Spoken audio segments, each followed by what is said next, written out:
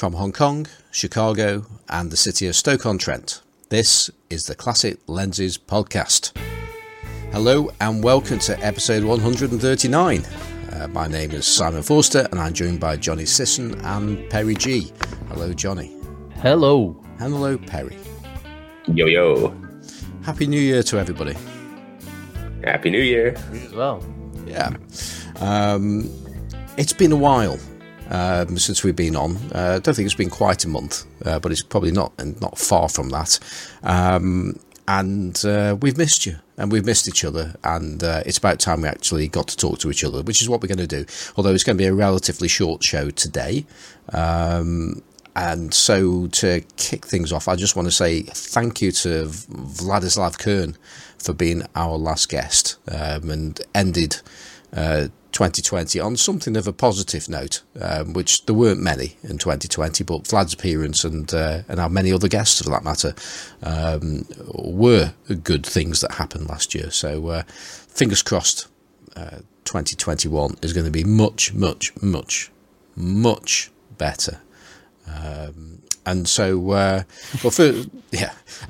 but first of all, I think what we're going to do, we're going to have a chat with Perry, because Perry's got lots of things to say and to talk about, and he's been bursting.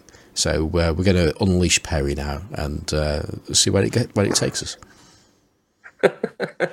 Thank you. I don't know if I actually have loads and loads of stuff to say, because I actually have barely touched cameras in the last couple of months, and I don't know if that coincides with my no nut November, no gas end of 2020.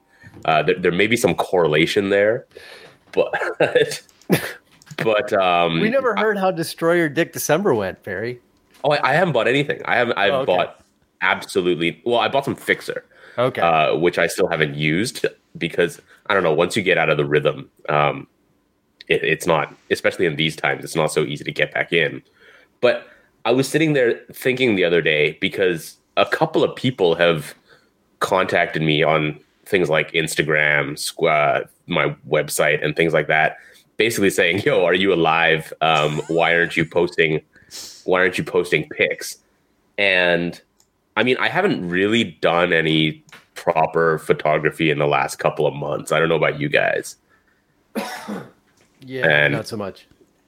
Right. And one of the things I was thinking was, that's normal, right? It's normal to go through these periods of either lack of inspiration or just, I don't really feel like going out and shooting if the world is falling apart around me. But part of me suspects that the reason I haven't done it is just because I haven't bought anything new. And maybe those two things go hand in hand. But also, I don't know, like when I was doing a lot more street photography, there's a kind of connection with the surrounding subject matter where I find myself wanting to capture the ethos of the city as I'm walking around it. And Hong Kong has not particularly had a very good run since July 1st. And, increasingly when I go out, I'm thinking, well, if I'm taking pictures of geometric shadows and shapes around the city with people walking around in them, it doesn't seem to really reflect the descent into authoritarian chaos that we're currently undergoing. Plus with, of course, all this context of COVID. So I find myself just sitting there.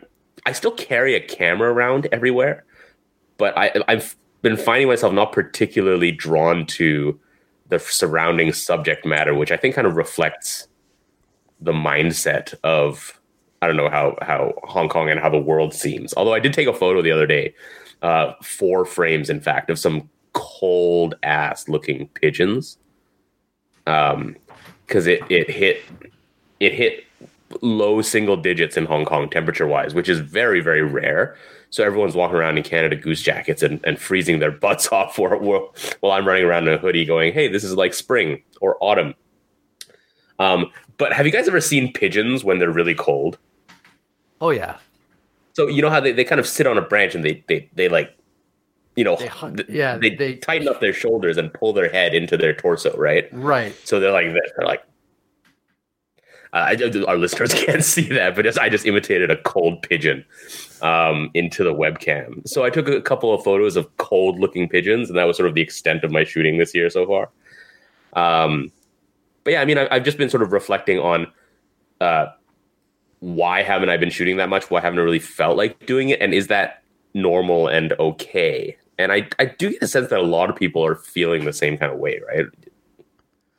Well, yeah, actually, if we can just park that slightly to one side, because it's interesting what you're saying there about what you've normally been doing is not really capturing the mood and the feeling of the city at the moment, and it reminds me in a way to what it was like when COVID first took hold, although it never really took hold in Hong Kong in the way it did in other places. But you still had a lockdown, and you had those deserted streets, and you went to the airport, and there was just like nothing there. And then you were faced with a problem there. So how do you actually make nothing there look as interesting in the photograph as the actual event was? Because it could just look like you just gone somewhere where it was quiet, because it shouldn't have been quiet, yet it was. And I'm just wondering if you've got a similar kind of problem with, as you say, trying to capture mood with photography in familiar circumstances. Yeah, I've definitely thought about that and struggled with it because, for example, I've been thinking recently whether I should, for example, I could go and do a series of double exposures to try to reflect some of the mood of the place. But they're always really cheesy concepts that I get in my head, like a picture of Hong Kong skyline and then finding some fence with a sign on it that says like government property, no trespassing or something, and doing a double exposure like that. Where, it's not particularly subtle, but sort of is reflecting the sort of mood and thinking. So I've been toying around with ideas like that, but that requires, finding locations and traveling to sort of multiple spots to get one image, and the balance of how good is this idea with how much can I be bothered to try to execute it is not quite there yet, Yeah. Yeah, it's a tough one, and it's that thing about coming up with cliched ideas and things like that. But sometimes, well, as we know, cliches are cliches because they're good. But it's finding something new. But sometimes I guess you have to go through, or it helps perhaps to go through some of these cliches and work them through too, and then find something that comes from it that actually becomes your own, maybe. Yeah. And I've been toying with the idea of doing this on digital first, just to kind of, speed up the process a little bit, because normally when I'm shooting a lot, I'll be able to get through a roll of film in like a couple of days or a couple of rolls per week. But I've been on this one roll of film in my MP since like November. I think I'm on frame 7, and the last 4 frames were pigeons. So the whole get through a roll of film and develop images is not really sort of keeping up pace wise. Right. Yeah. I mean, I don't know about you, Simon, because you got your large format stuff, but like Johnny, most of your shooting has been digital over the last couple of months too, right? Yeah, pretty much. I mean, is that just out of convenience? Out of laziness. Because I haven't been developing film. It's been a long time. I mean, I usually do it all in big batches anyway, but I routinely go 6 months before I develop any film. Right. So, I've not hit my backlog yet where I feel like I really have to start developing. So out of pure laziness, I've been shooting, more digital stuff lately. So, yeah, I think it's the same with me. I have a couple of rolls done, but I've just been way too lazy to go and actually develop them. Yeah, right. So, but at the same time, I can't really bring myself to bring a digital camera around with me everywhere. I don't know why. But yeah, I think maybe I mean, I the only time I usually have a digital with me as if I'm going somewhere to shoot something. Right. Or when I was shooting a lot of cars, which I haven't been doing lately because the weather's crappy now. I would have a digital with me every day, but I still carry it like a film camera every day. I just don't take it out and use it. Yeah, same here. Yeah. I always have it in my bag, but Right. In the bag, not being used. I think in my case, I mean, you mentioned the large format thing, but I've not been taking pictures with large format either. And I think it was last week I just had to get out and take a photograph of something.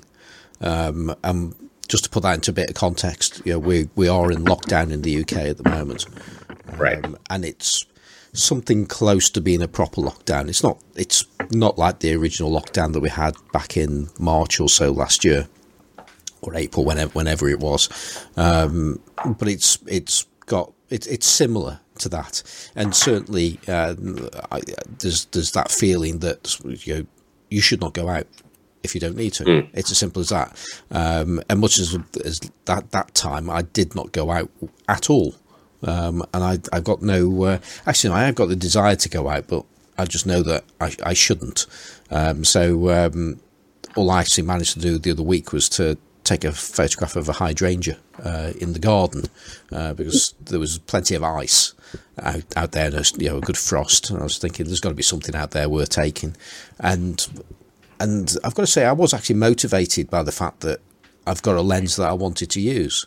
So as ever, it's gear, whether it be cameras or lenses, which was actually the thing that took me over the edge to go out. And the reason was, and I'm looking across at it now, I made an adapter to go from a Mamiya Press lens to Sony to Nex, and it's and this lens. When I first bought the camera, I bought the camera because it had this lens on it, so it's a Mamiya Press 100mm f2.8, which is, if anybody knows that system, it's not quite a unicorn lens, but it's probably the standout lens in the range, and they're very uncommon.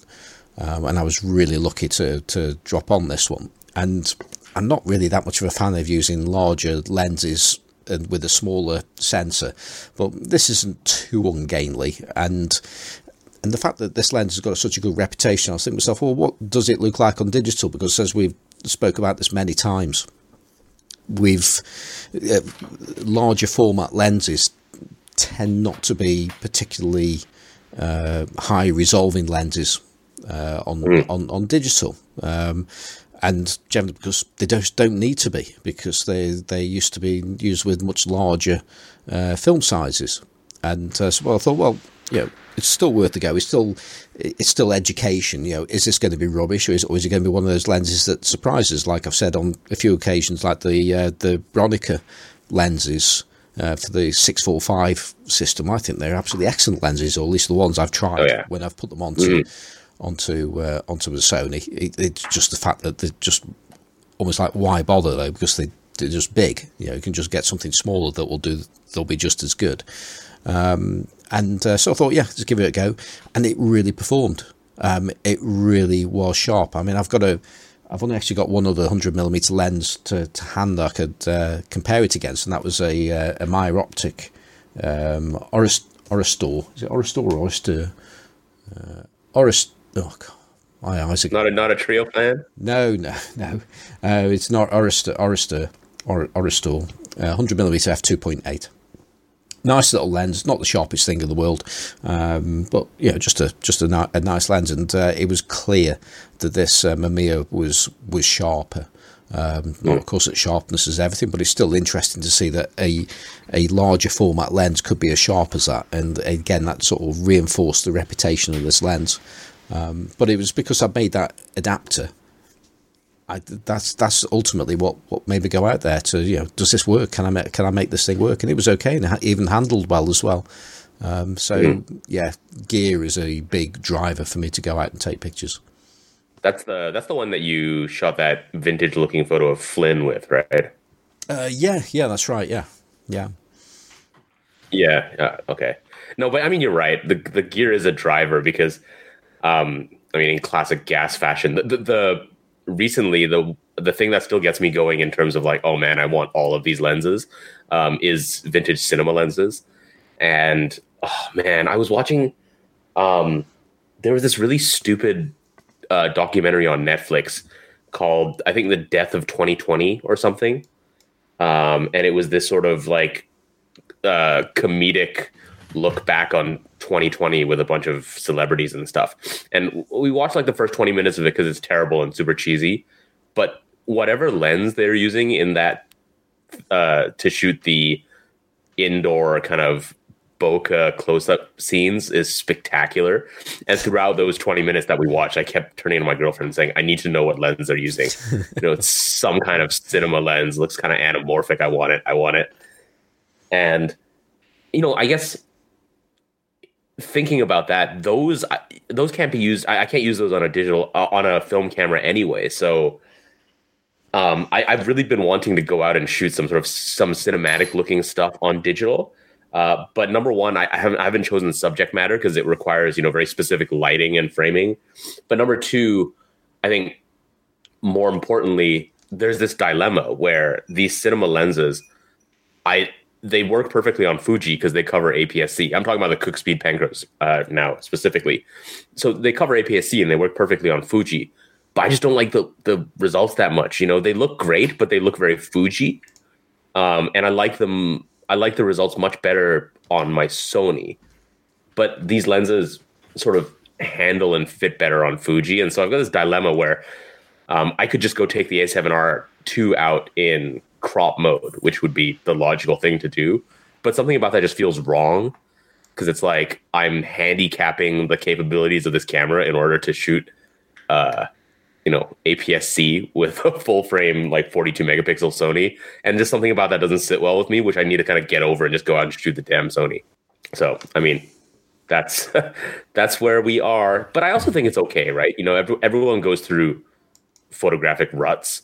And I don't even think this is a rut. I think it's just a really strange set of circumstances that makes shooting either very difficult or, I don't know. It's the source of like lack of inspiration. I don't think is a mystery at this point, right?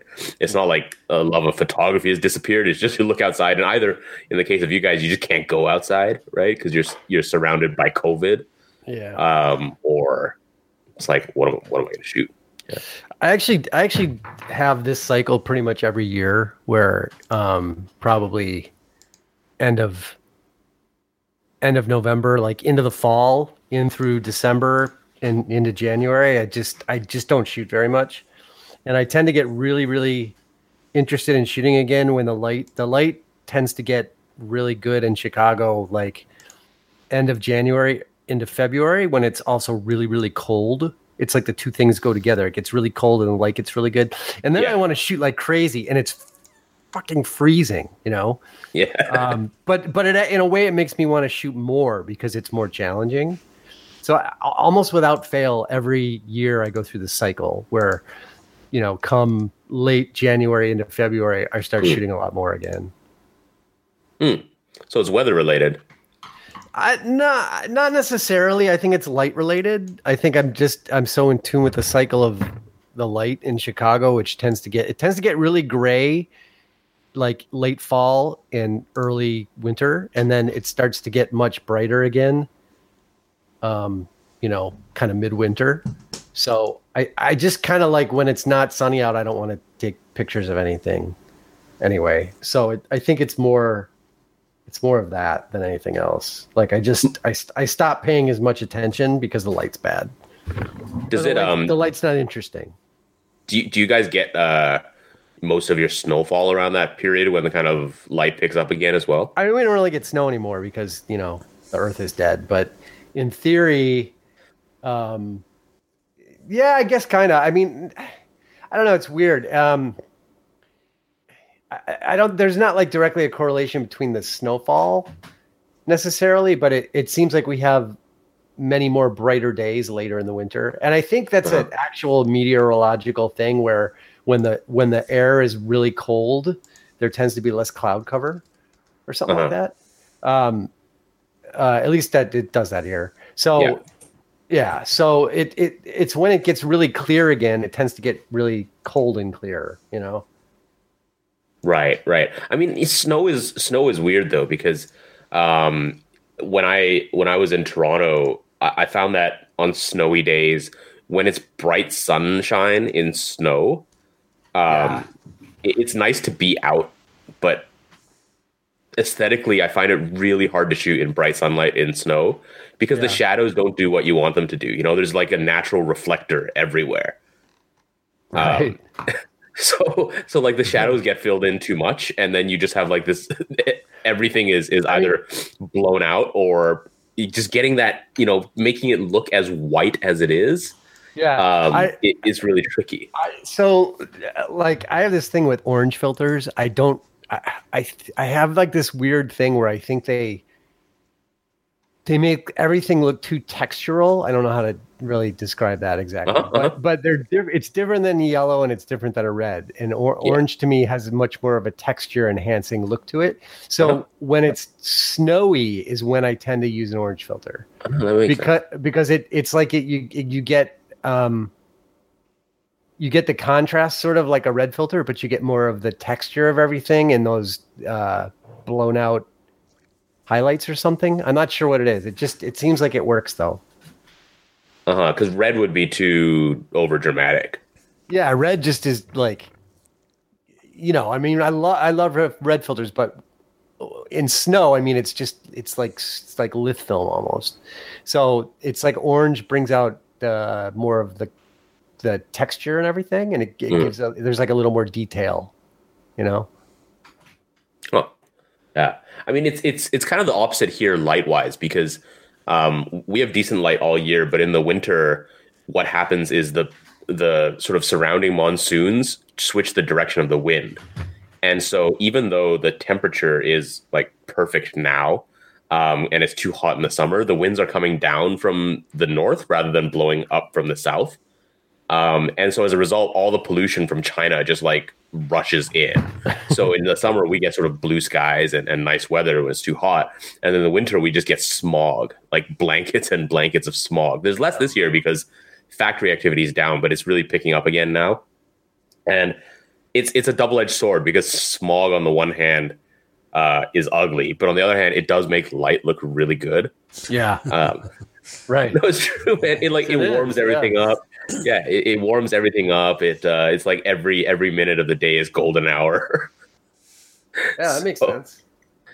So sometimes, you know, I look at the sort of smog filled light and think, this is like a gorgeous sunset all day, right? I should go out and shoot it, but I also don't really want to be outside. That's really funny. Yeah, that makes sense. I don't know. I don't think there's anything wrong with taking breaks like that. I think it's completely healthy and normal, you know?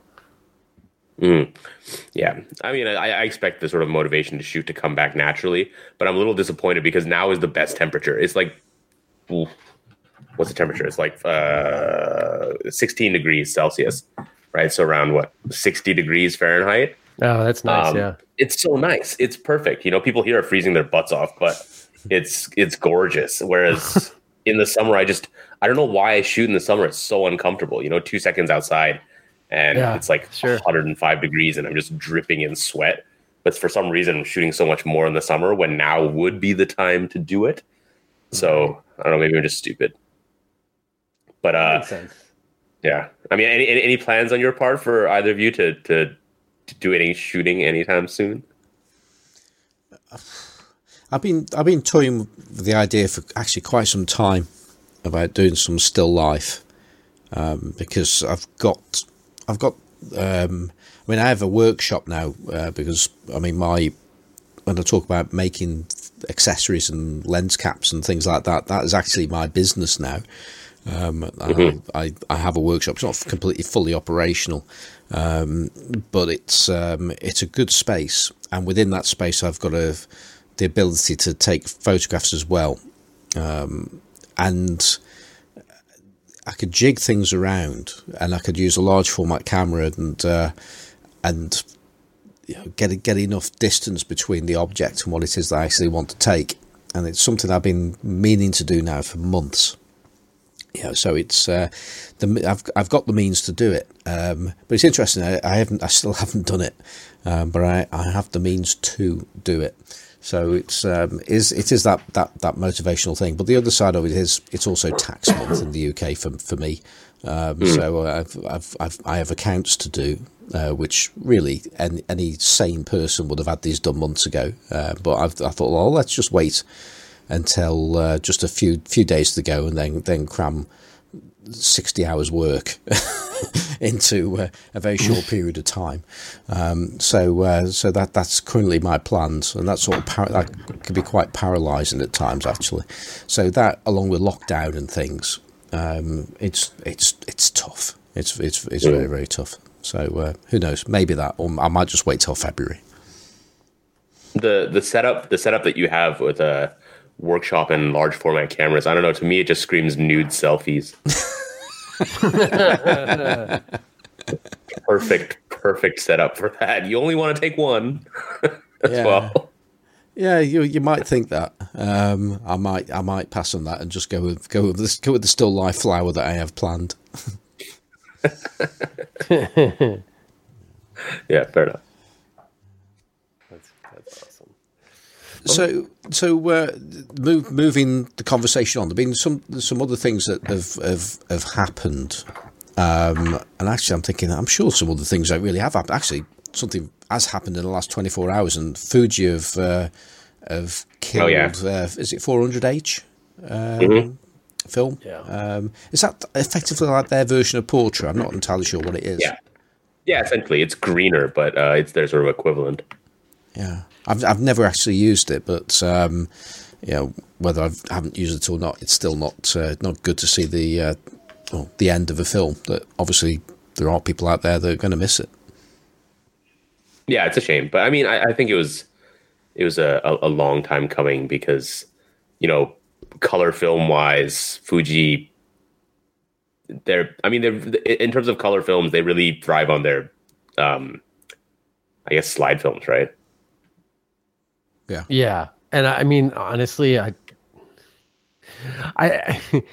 don't know. People should shoot more slide film. I've every time I shoot a bunch of color film and then look at it, I'm like, oh, this looks like shit, and I'm like, oh yeah, that's because you don't like color print film, and you should always be shooting slide film. So just shoot more slide film.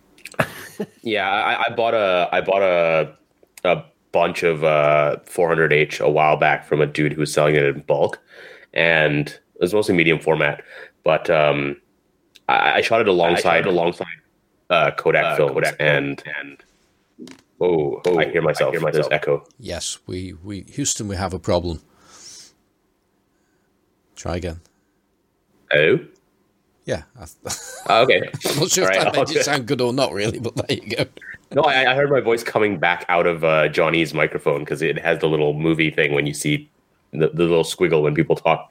Anyway, I shot it alongside a bunch of Kodak films, mostly Portra, and I just like even Ektar. And I like the Kodak films so much more in terms of their color tone.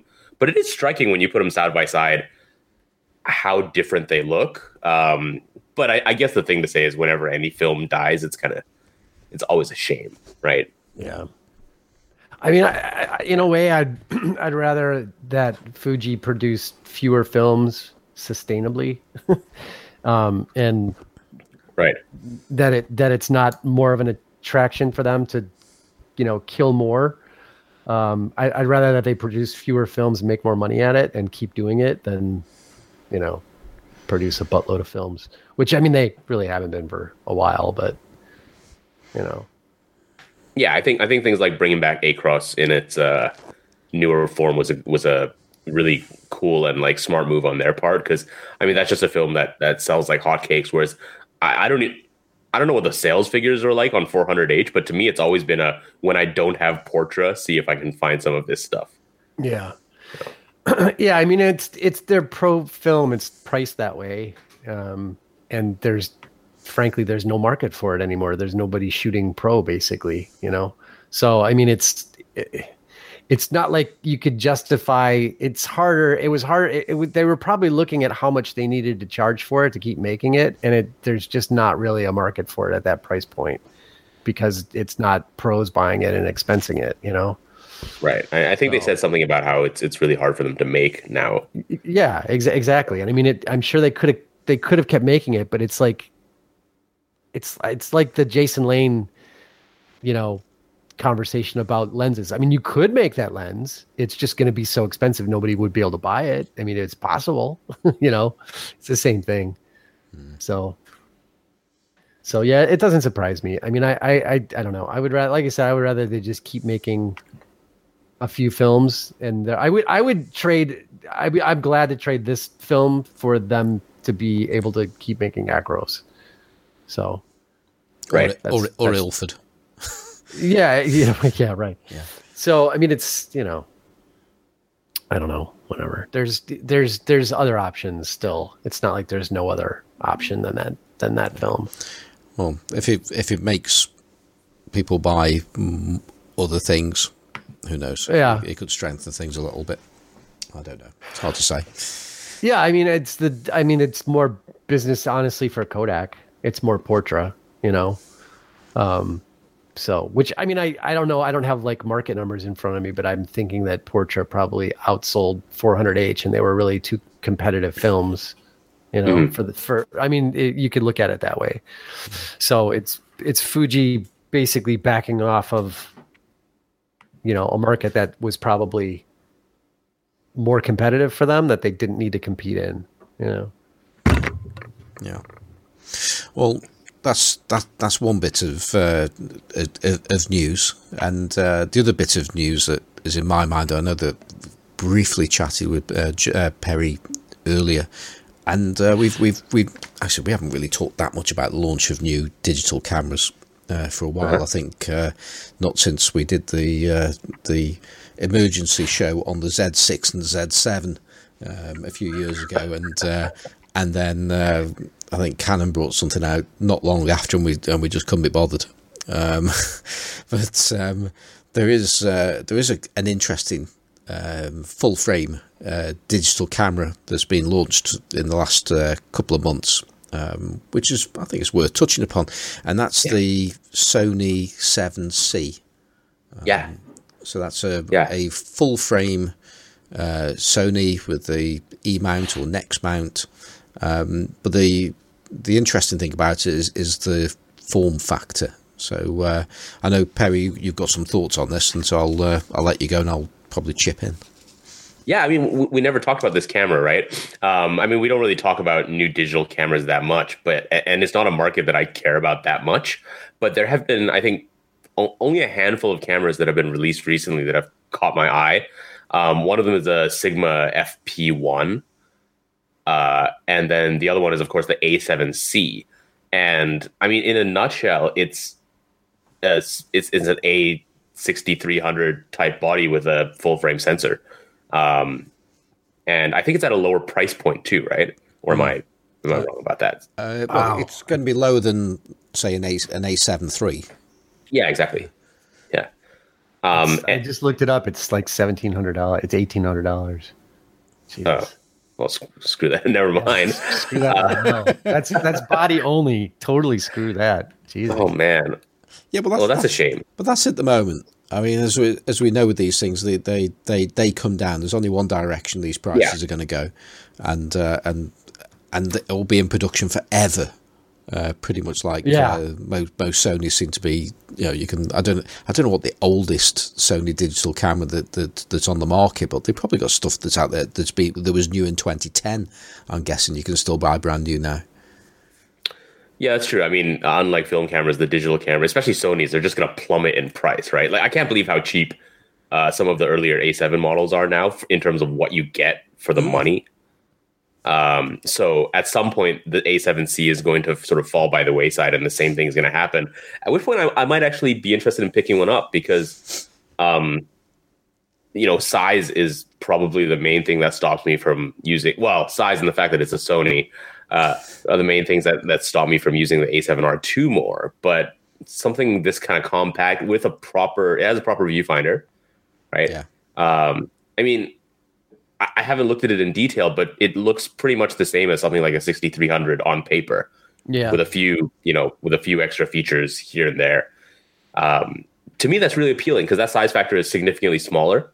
Yeah. And, I think it's the first sort of, I guess the Canon EOS RP is a similar idea in terms of the size and form factor, but that mount is stupid, right? So to me, this is a really appealing camera. I didn't realize the price was so ridiculous, but when it comes down, I don't know, I might look to it to either replace or supplement the Fujis as a smaller alternative to the A7. I mean, you mentioned. I was going to say you mentioned that your A7 Mark II has been large. Well, it's not really, is it? But it's. I know where you're getting at there, because if you wanted to use rangefinder lenses, which I guess that might be where your interest is, Perry, rangefinder lenses, then the form factor of the C does actually make a lot more sense than it does with an A7 sort of small DSLR type of body. So I get that. Well, I think I use non-rangefinder lenses just as much on the Sony. Because if it's a rangefinder lens, I can just stick it on like my M240, and that's a more enjoyable experience. Unless it's live view, which sucks on the 240. But we both have this small Billingham Hadley bag, right? And when you have a lens of a certain size on the Sony, the prism on top of the camera, and then a slightly larger lens makes it very awkward to fit inside that bag specifically. Correct.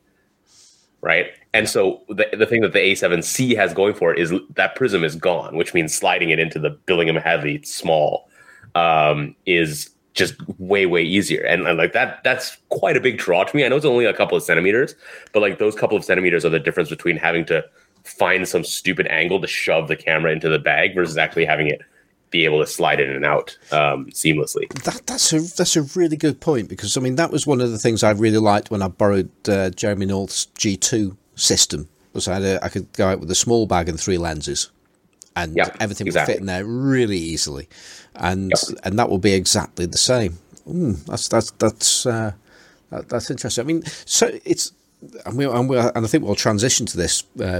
About older digital cameras shortly, because they were going to be heading in that direction. But it's. I mean, I've got my Sony A7 II. It's falling apart, but it just keeps on going, and I have absolutely zero desire to upgrade the camera, even if I could afford. I mean, I can't afford to buy a new camera, but even if I could, I wouldn't be looking at an A7 III or whatever.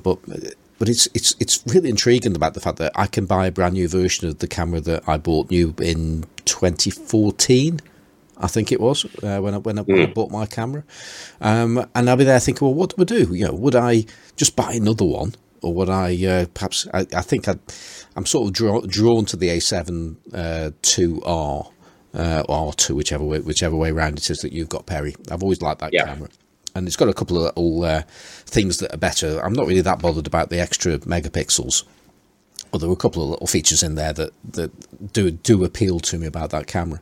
But since you just talked about that form factor, I could really see that C being a good camera for us classic lens users, because that's the thing. Most of these cameras, and this is the reason why I don't really care too much about the cameras that have gone on past mine, is because we generally, if we don't use autofocus lenses, we don't care about all the things that have gone into those cameras since, apart from maybe if you really want to have those extra megapixels or a better EVF. Really, the EVF is probably the biggest thing that would really want to drive me towards a different camera, maybe, or appreciate a different camera. And I think actually the 7, I don't think it's any better than the EVF in my camera, actually.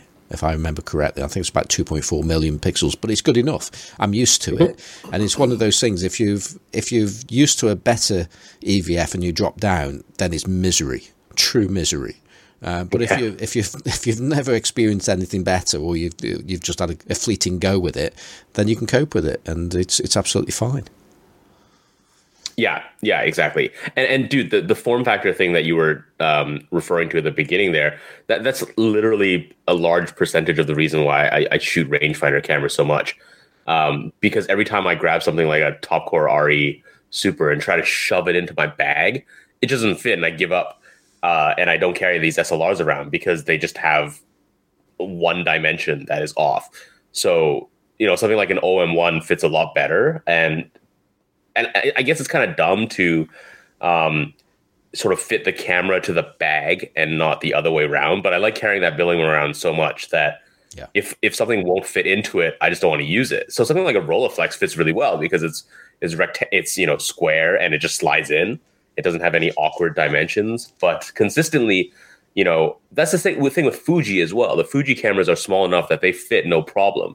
So even though I think a lot of the times with certain lenses, I would much rather be using my Sony, it just becomes a chore to put it into the camera, put it into the bag, and especially if I want to bring other lenses, which when I'm shooting digital, I almost always want to do, right? So it is important. Yeah, no, I totally agree. And yeah, I put a picture up today of a large format camera that I took. But so, I mean, I am taking photographs, but I'm taking photographs of gear, so I don't hardly really count that as going out and taking photos. But I was looking at that shot, and there's nothing about that image that I'm thinking, you know what, that sensor, in fact, actually the sensor predates the A7 II, so it came out with the A7, the original A7. It's the same sensor, except it's got IBIS. And I look at what that's producing, and I also look around at what other people are producing. I'm thinking, no, I'm not seeing any improvement that would make a difference to me with the latest and greatest sensors that are coming out there. Yes, there's going to be better dynamic range, and and if I want to shoot at 64,000, I'll have less noise. Well, I just don't do any of those things. So it doesn't mean anything to me. But this sort of leads on to what we were talking earlier about. Will there be a day? And I'm going to say this, and then you can take over again, Perry. But will there be a day where there are classic digital cameras? Yeah. So that is the question, right? It's 2021 now. It has been 20 years ago, Canon released its first DSLR, the D30. Right, which by no means is the first digital camera, but that was the start of, at least for me, that was the start of the proper digital era when Canon started releasing DSLRs. And looking back, in the sort of snobby world of Leica, there is a very strange consensus that the M9 is somehow a classic looking digital camera because of the CCD sensor and its colors, which I think is BS. But it's just it's people's way of justifying, a corroding sensor. But I mean, the M9 and that issue aside, that is the question. Are there any digital cameras that you would consider classic, or will digital cameras ever fall into that same kind of ethos with which we look at classical lenses? Can I just say right off the top, there is a classic digital camera collectors group on Facebook, by the way. So it's already a thing. But sure. What do they collect? Are they collecting like the vintage, the cameras that are old but no one uses because they're unusable? Or are they like 5Ds and stuff? No, it tends to be the older the better, and the jankier the better, So I mean, it's a thing. But I mean, I don't think it's going to be a thing long term, because having worked in a camera shop, anything more than 10 years old it's borderline unusable, because probably it has a battery that's not made anymore, and you can't, I mean, you can improvise chargers, but it's really tough when the batteries start disappearing, which they do. I was going to say that, and there's the other thing is about the memory format that it takes. I mean, I talked about this a while back, where I took some photographs on an Agfa digital camera that uses a smart media card, and I still haven't seen the photographs that I took on it. Yeah. I know that I was so wishing I actually had a proper camera, because the lighting was amazing. And looking at the scene on the LCD on the back of this camera with I think 256 pixels, and even that looked great. And then I also found out that I was taking these photographs in like some kind of space saving mode, so I wasn't using the full resolution of this 0.8 megapixel camera. But the thing is, somebody had to Paul Bullock, in fact, has lent me an old Windows XP computer so that I can actually get the information off this card, so I can actually see the pictures.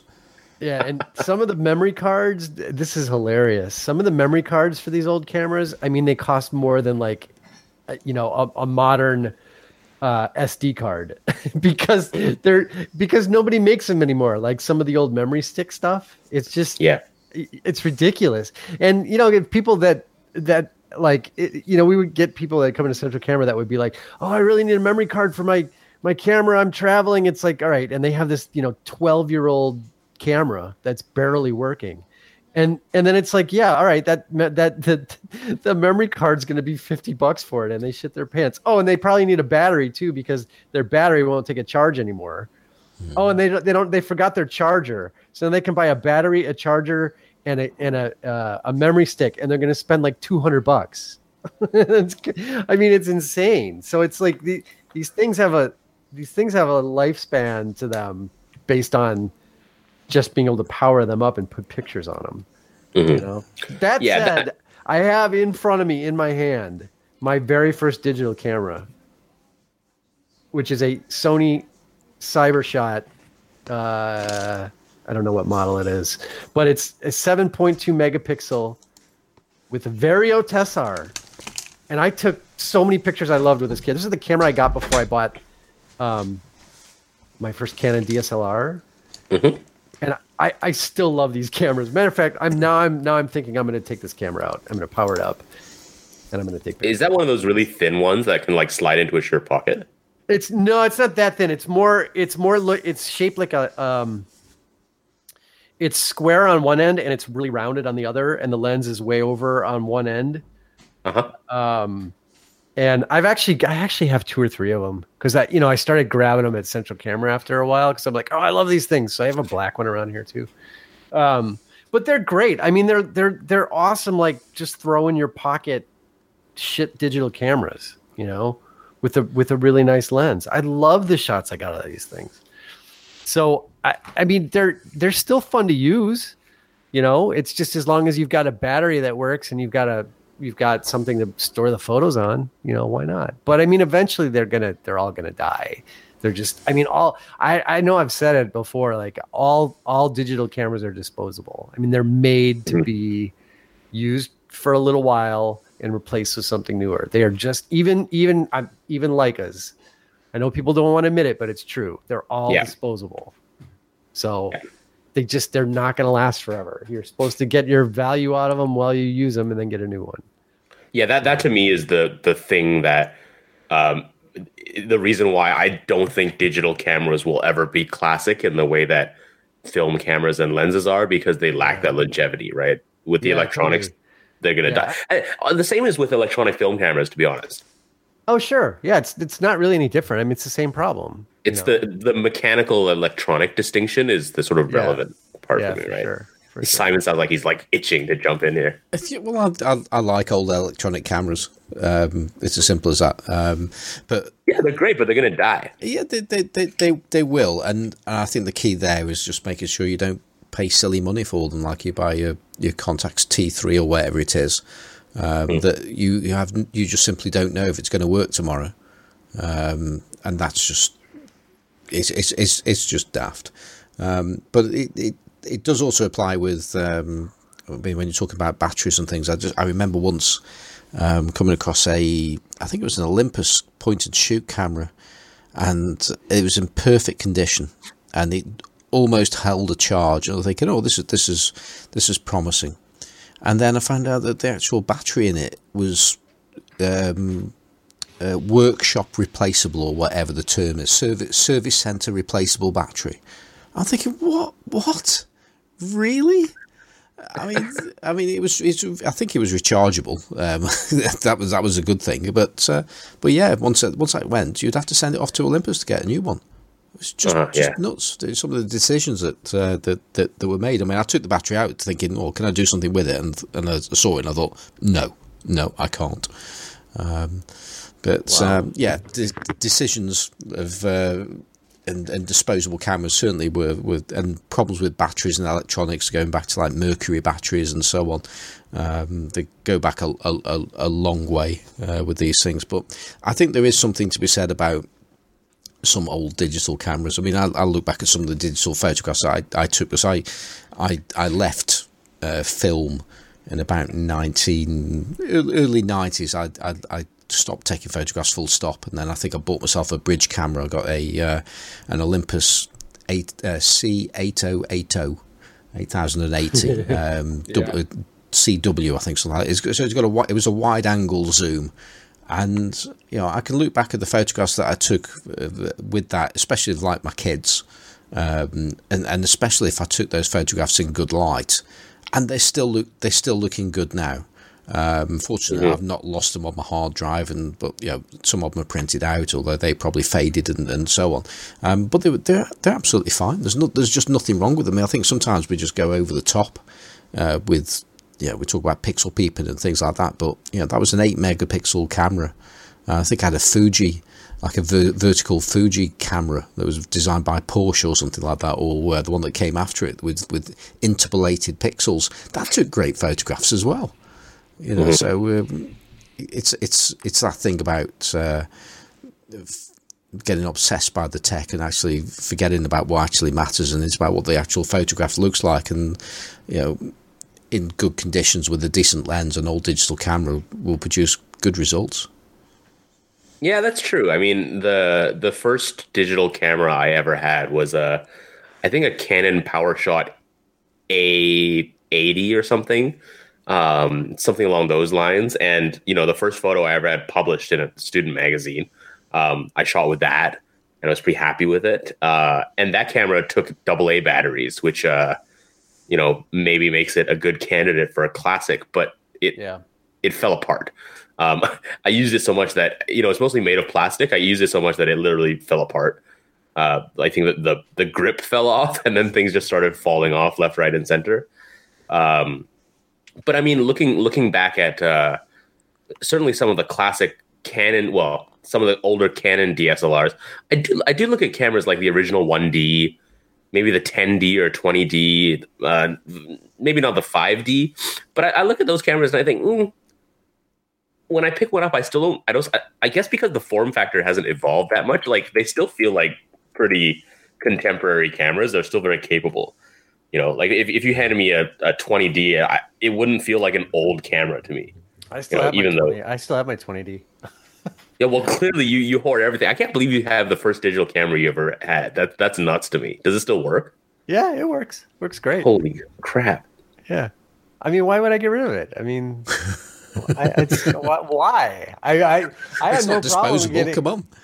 Well, yeah, right. But I had no problem getting rid of my DSLRs when I switched to Fuji. But why would I get rid of this thing? It's just, I mean, if I ever need a junker, I mean, I can throw this camera at a 5-year-old and say, "Here, take some pictures." Mm-hmm. That's part of why I kept them. Actually, is so the kid could mess around with them. But that makes sense. Yeah. But no, I mean, my 20D, that thing, those things that's when they actually they didn't build them for shit. Like they went after the 5D and the 20D, they just continued to go consistently downhill in terms of quality. So, I mean, all that, I mean, the same thing with the Nikons. Was it like the D300 or the D90? I mean, those things are going to last forever because they actually built them really well because the market was so competitive then, So it's like the older generation Canons and Nikons they're like rock solid. Those things will just keep going. Like the original 5D will just keep going. Yeah, mine still works. It's the only DSLR I own, and I've never felt a need to upgrade it. But it's interesting you say that, because I think there is something about that generation when I think of the likes of, the 1DS Mark II, 1D Mark II-N, 20D and 30D. Like after the 30D, when the kind of 40D was introduced, totally. Yes, some of that magic disappeared. But maybe it was a mixture of novelty as well, because the leap in quality between like the original 1D and like 20D and the first Rebel, the leap in quality between that and the sort of second gen. Right. Like if you put a 20D and a 10D next to each other, the 20D is like light years ahead of the 10D. Right. Totally. But then after the 30D, and certainly the 5D Mark II, it's pretty incremental at that point, in my opinion. Yeah. Yeah, it's true. I mean, it was that thing though, that era of cameras. They were like, it was like every new, 1 megapixel bigger sensor was a reason to like buy a whole new camera, because the ISO performance was so much better. I mean, I was in that horrible cycle because I was shooting commercially then, and I bought a 20D, and then I bought a 30D, and then I bought two 40Ds, and then I bought two 7Ds because I was like using them for business stuff, and the megapixel and ISO performance jumped so much between each generation of camera. I mean, I fucking think of the money I wasted on that shit now, and it just kills me, because the 70 sucked. I hated this. The 70 Mark I, piece of shit. I mean, that sensor, it took the dynamic range of that sensor took a noticeable drop even from the 40D. So I basically bought two of them and sold them back almost right away and just started shooting the 40Ds again. I hated that camera because it was like the first one where they were really diving into video. It was really for the video. It was the first DSLR that Canon made where the video capability was a bigger deal than the still capability. And they shorted on the still capability on that camera to give it the video, but oh man, garbage. I'm curious now because this era I pretty much completely checked out of photography, and I'm just wondering, were people adapting classic lenses to Canon DSLRs like many people do now? That was my gateway into shooting classic lenses again. Actually, was I hated the autofocus lenses so much on the EOS system that I was like, I used to actually like taking photos when I didn't have to chase a focus point around my viewfinder. I used to actually like taking photos. So I was like, I can put M42 lenses on here, and that was the first thing I ever did was threw M42 lenses on my Canon DSLR. And then I realized, oh wow, this viewfinder sucks balls because it wasn't meant for manual focus. It was assuming you would never manual focus anything, because why would you do that? So it's got the shitty viewfinder because you don't need a good viewfinder if it's autofocus. So then I was like, wow, this really blows. It's great to have a real lens again, but this camera sucks for manual focus. So that's exactly how I got to the Fujis. Because I could have a camera that worked with manual lenses again and a better viewfinder. And everything fell into place then, Yeah, I think in answer to Simon's question, that the very similar thing with me, with the newer, after the sort of 40D, every increment of digital camera seemed to primarily market itself as an updated autofocus system, as well as the megapixels and stuff. And, I was perfectly content with the 5D, but B, I found that, when the focus was so much on, no pun intended, on the autofocus system, anything that wasn't quite perfect was annoying. Like I had a 1D Mark III at one point, and I loved that camera. And then I went on to like DP Review and started reading everyone crapping on its autofocus system. And I was like, oh crap, this thing back focuses when it's in like continuous focus mode. Oh no, it's unacceptable. Get rid of it. Even though I think that's one of the best cameras I ever used.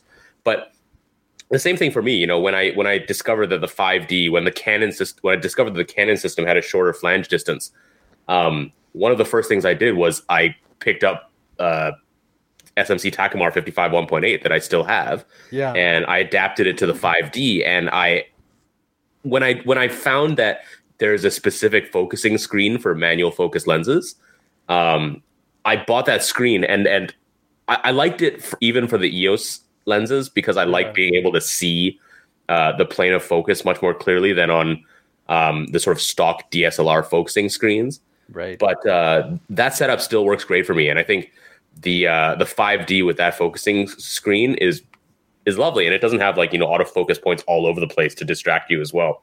Right. So, yeah, and I was adapting stuff to the Canon 5D platform up until I got my first mirrorless camera as well. So same kind of thing. That makes sense. That makes sense to me. Yeah, and it wasn't even for the vintage look back then, or it wasn't even like, oh, these old film lenses, I can kind of bring them back to life. No, it was more just like, oh, these are cheap as hell. Right. Yeah. I mean, and a little different. That was my other thing is the Canon 51.4, just the basic one, is a piece of crap. It's built crap. The optics are crap. It's a piece of shit. And I hate that lens so much. And I broke 3 of them. I broke 3 of those lenses. Yeah. And because that focus motors in them were like, there was nothing to them. I mean, I had one of those lenses fall off a chair onto a shag carpet. That's 1.5 feet, and it destroyed the focus motors.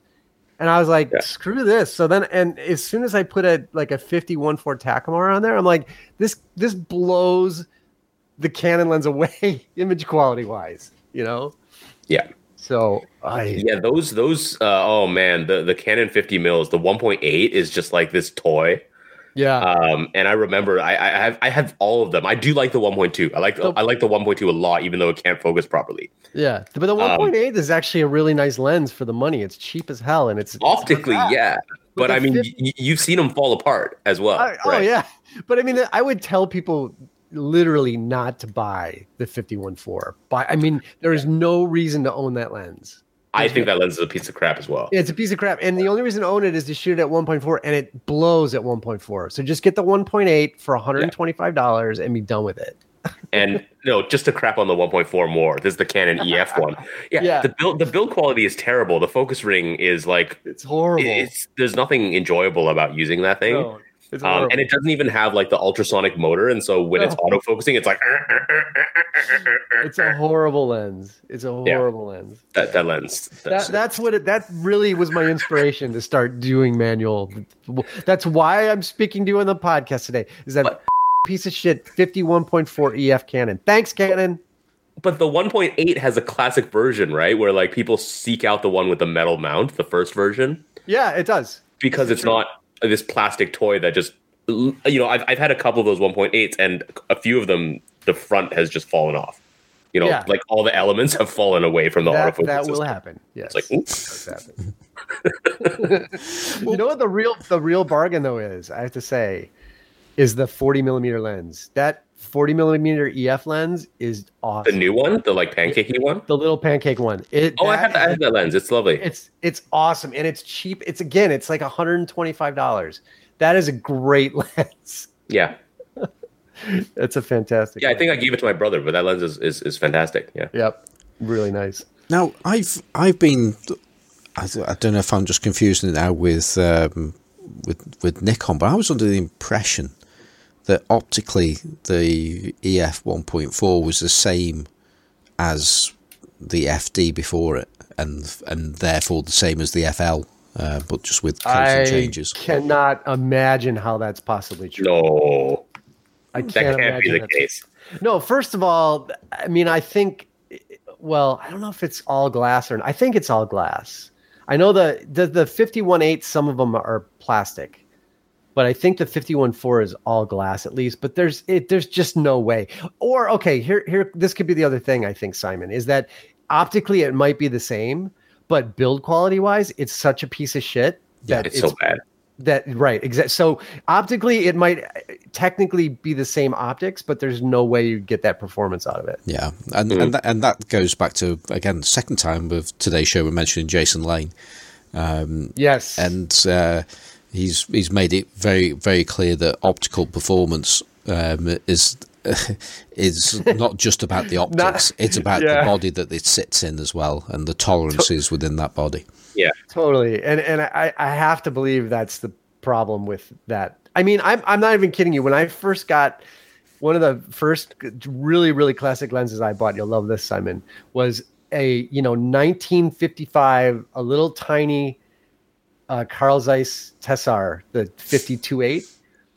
And that lens destroys the image quality of the Canon 51.4 EF at any stop, at any aperture except 2.8, where it glows a little bit, right? Yeah. But any aperture, I couldn't believe the first time I shot that lens how it stomped on the Canon lens, the modern Canon lens, right? Yeah.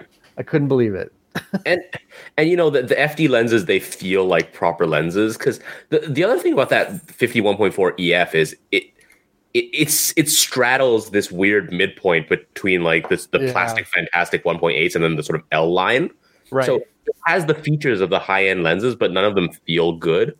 So for example, one of the more desirable elements of the higher end lenses is they have full-time manual focus, right? Yeah. Where you can you turn the focus ring in at any point, you can manual focus without having to switch it.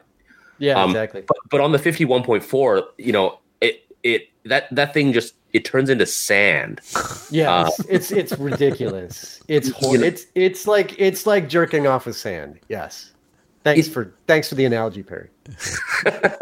You know what I mean, right? Every single one I've tried, it just it feels like there's sand inside. They're horrible. I mean, honestly, I don't even think the L lenses feel that good, but compared, they feel way better than this thing. Yeah. Yeah. Exactly. Yeah. Don't buy that lens. And then there's so many reviews online that say like, oh, this is the one Canon lens you should buy, the 51.4. And I remember that because it was such a hyped lens, It was like, oh, you got to have a prime lens. You can't only have zoom lenses. Right. The 1.8 is this plastic thing that's going to break apart, which is true. It's like, so you got to get the 1.4. I think that... And it was like... It must have been because those people had affiliate links on their site because, go and buy this $450 lens rather than this $125 lens is actually better. That can be the only explanation for that review. Or you just get sucked into the cult of Canon because, brand fanboyism was totally a thing back then as well. Right. And so when your choices are the 1.8, the 1.4, and the 1.2, then you can make a reasonable case there, right? Yeah. I guess so. I mean, I think this is a really old conversation though, because I think going way back, the 1.8 lenses were always the value lens. And I think they almost always outperform the faster lens anyway. Oh, totally. Absolutely. So I think it's a really old, I think the 1.4 thing it's marketing going back a long, long way. You know what I mean? You're just fine with the F2. You really are. But you get convinced you need the faster lens, I guess. Something like that. Because you do. Because you do need a faster lens, and that's right. And that's all there is to it. And I think on that note that we're all in agreement, we should start to wind things down. But as I said, it was going to be a short show. And good call. It just turned stroke of 5 p.m. here. Exactly. Really well done. Really well done. Yeah. Mate. Thank you. So Perry, outside of this, actually no, you give a chance to give you a shout out. Any shout outs, Perry? Shout out. No. One shout out just to my brother because it's his birthday. So happy birthday. Happy birthday, brother. Yeah. His name is Lawrence. Oh, there you go. And Johnny, have you got any shout outs? I do actually. I remember him this week. So I shout out to Christopher J. May, who he donated a Petri to my Petri rangefinder collection.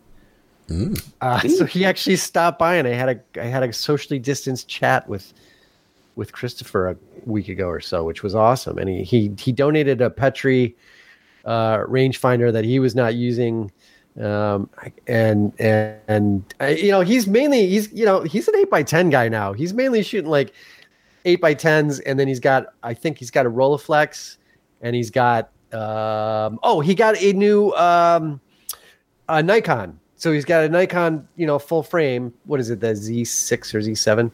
Oh, and not an 850 then. No, no, I was no. gonna say it would be insufferable if he had one of those. Yeah, he would be insufferable. Christopher J. May, he's many things, but he's definitely not insufferable in any way, shape, or form. But anyway, he has the new Nikon, and we were chatting about lenses, and I know he recently got the H Nikkor, the 50f2, which again, top of my list as one of the best 50 millimeter rangefinder lenses ever. Anyway, he got that one, so he's messing around with that. So shout out to Christopher. It was good to see you, and thanks for the Petri joining the family. That was super cool. And what else? I'll give a shout out to my dad. It would have been let's see, his 50.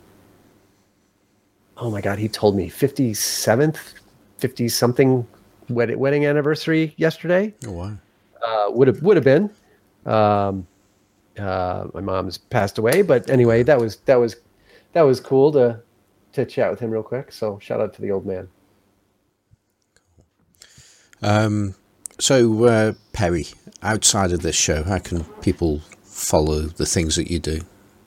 Do you have zero shout outs, Simon? Oh, I did a podcast earlier on with a shout out. I was quite proud of myself. And if I have, I've completely forgotten. So we'll pass on that one and pretend that didn't happen. So Perry, yes. How can people do things with you? You can find me on Instagram and Flickr at Perry G. I'm not posting a lot at the moment just because I don't have film developed, and I'm also not posting a lot on in the Facebook group right now, primarily because social media is a little bit scary in Hong Kong right now. Just FYI.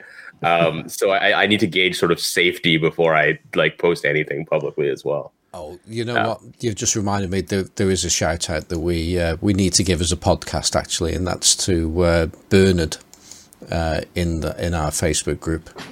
Didn't Bernard win a?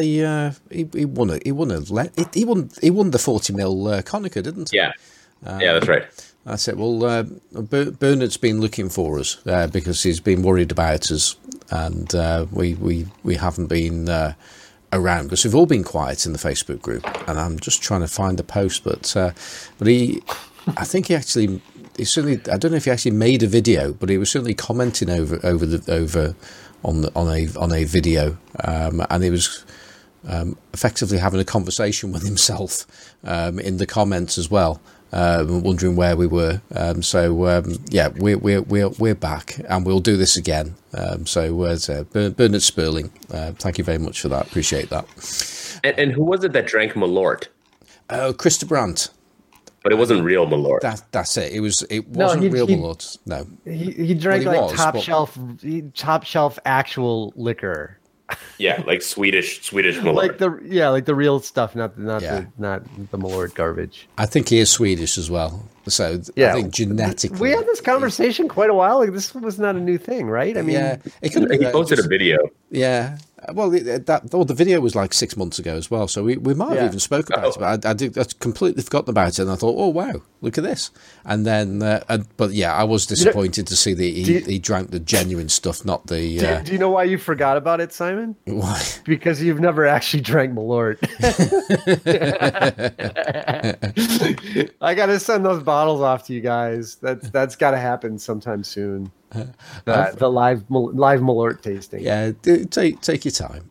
Yeah, right. And I just realised, I've hardly been in the group at all, and there are multiple posts on there wondering where on earth we are. So we love you all. We're back. So there's that. Okay, Johnny, how can people find your porch? You can do that. That is actually the best way to contact me right now, is to show up on my porch. 6 feet away from me on my porch or whatever. Because you're not gonna find me anywhere else. That's the only place it's gonna happen right now. I did want to leave two final thoughts. Did I already forget one of them? Well, the first one. I think I already forgot one of them. I did. I totally forgot one. Anyway, the first one was. Or was it the real second? Quick on the way. No, this is the first one. maybe I'll remember the second one if I talk about the first one. How many APS-C cameras do you think in the same form factor of this new what is it, A7C? Mm-hmm. How many APS-C cameras do you think Sony still has in their lineup in that form factor? Just off the top of your head. I mean, what would be your guess? What would be a logical number of cameras that Like, as in, you can still buy it new. that you can still buy, that are still in their catalog and you can still buy? I think you can still get the 6000, I think. So The 6000? 6300? 6300 is still available, right? Well, if the 6000 It is. is, I would have thought so. And then you got the 60. Is there a 64 and a 65? You can still get. Hold on a second. Don't say there's a Nex 7 still or something like that. You can still get a 5100. They have 8. Count them, 8 APS-C sensor A5000 series cameras, and by that I mean all the 5 and all the 6s. God. 8. This is why these camera companies are so fucked up. They have like their beam counters have all these little slivers of markets where they're going to sell 12 cameras next year. I was gonna guess 3, It's ridiculous. and that seemed excessive. I mean, I Whoa. just say bad things about Nikon, but that's ridiculous. You guys, stop making all these stupid cameras. How do you think That's you're gonna... too many. It's absurd. I do like the A6000. I don't think I though. remember my second thing. Yeah, I think the A6000 is a good camera. I remember. Well, yeah, I mean, that's the part of the problem. It's such a good camera that nobody wanted to upgrade to anything. That's like probably why they finally had to do a full frame version of it to give these people some reason to upgrade. Yeah, it didn't come to me. Sorry. Okay. Lost it. Next time, and probably wasn't that important. yeah. So actually, while this is in my mind, before it drops out like a sieve, before I come back to you, Johnny, is next week. We'll probably say next week. Who knows? Next week after, whichever. But next time, we have emails that we don't have too many that we can't get through in a single episode. So we're going to try and get through those emails, and then after that, we'll find a guest to talk to. So now I've remembered that those two things. Back to Johnny, and just in case you remember the second thing. Wait, hold on. Let me focus for like 5 seconds, and maybe it'll come to me. Talked about the Sony. Talked about my front porch. Nope, it's not there. Sorry. Wedding anniversaries? Wedding anniversaries? Nope, it's not there. I can't remember what it was. Okay. I'll remember after we're off the podcast. Okay. So if somebody wants to write into the show, what's the best way of doing that? Classic Lenses Podcast at gmail.com for the emails. Let's see, Instagram. Check out Best Vintage Lens, of course. Check out the Classic Lenses Podcast website for all the old episodes and the swag. And what else? I don't know. That's enough. Anything else? You can look this bullshit up on YouTube too. Yes. If you want to do that. Yeah, if it carries across, it doesn't always carry across. Right. But, when it feels like it. Exactly. Oh, Johnny, I'll ask you live on air because I've already forgotten to ask you this several times now. And that is, this podcast is disappearing on a weekly basis on Apple iTunes or whatever, Apple Podcast, whatever it is that's used over there. And that is because Podbean, our host, has arbitrarily sets it up so that it only sends over to people 100 episodes. So every time we do an episode, one is effectively removed from Apple. Really? Yeah. So that's really nice of Apple, isn't it? No. It's for this time. It's not actually Apple's fault. Much as I like to blame Apple and Fuji for everything, it's not them or Fuji for that matter. But I did actually try to go into the settings and I couldn't make it work because it kept asking for an RSS2 feed, which as soon as I tried to change it, I'll poke around in there. Exactly. So I remembered. Sorry, there you go ahead. I will look around and see if I can figure out why it's doing that. Cool. Yeah. So Perry, I know I have the solution for your problem. You just need to go on Chinese Which Parlor. one? He has many. His social media problem. Just go on Chinese Parlor. So I know I said this to you guys privately. It annoys me so much that you guys, Americans specifically, pronounce that app Parlor. I mean, even if that's the way that the people who made the app want to pronounce it, Yeah. they're wrong. Clearly, it's French, right? Like parler, to speak. Like parler, yeah. Yeah. So that irritates me to no end. I mean, all the kind of like right-wing extremism and like Nazi stuff, Right. yeah, that's bad. But pronouncing it parlor is worse. the name of this app is clearly an homage to the French to speak. So for the love of God, if you're going to use this app to like, do whatever it is Nazis do, just like pronounce it properly, right? So No, that's my freedom app. I'm not pronouncing it like no Frenchman. It's my freedom app. My freedom of speech app. Exactly. And I thought we sort of put this one to bed with when Hamish told us that story about walking into a camera store and he started calling a Carl Zeiss Jena lens Jena and sort of him and the guy behind the desk and I saying why is everybody calling this Jena all of a sudden? And it's we were partially responsible for that. So which now means I don't actually know how to say that word anymore. Wait, so Perry, should they be calling it parlay? Oh no, I was talking about the J word in Germany. Oh, the J word. The river. Yeah. But yes to both. Yeah, parlay. No, that doesn't work, Perry. I'm really sorry. that doesn't work for a under the radar, not really under the radar, white supremacist private chat. Well, no, man. A parlor is a place where you go get your nails done, you go get a massage, or a English midfielder from the Arsene Wenger era.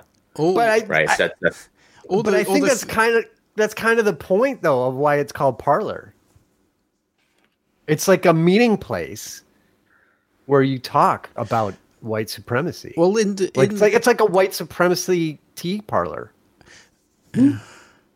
Well, in parts, I mean, it's gone out of fashion now, but certainly where I am in the North Midlands and probably the north of England as well, if you lived in a terraced house, then your front room if anybody would walk into the front room, into the house, they would walk through the room itself. Because some rooms some houses would have a hallway, but plenty of them around here wouldn't have a hallway, and you would walk through the front room to the living room, which is the second room, and they would walk through the parlour, which is pretty much like a showroom of just how sophisticated and the height of taste that people would have, and nobody that lived in the house would ever be able to sit in the chairs or anything like that.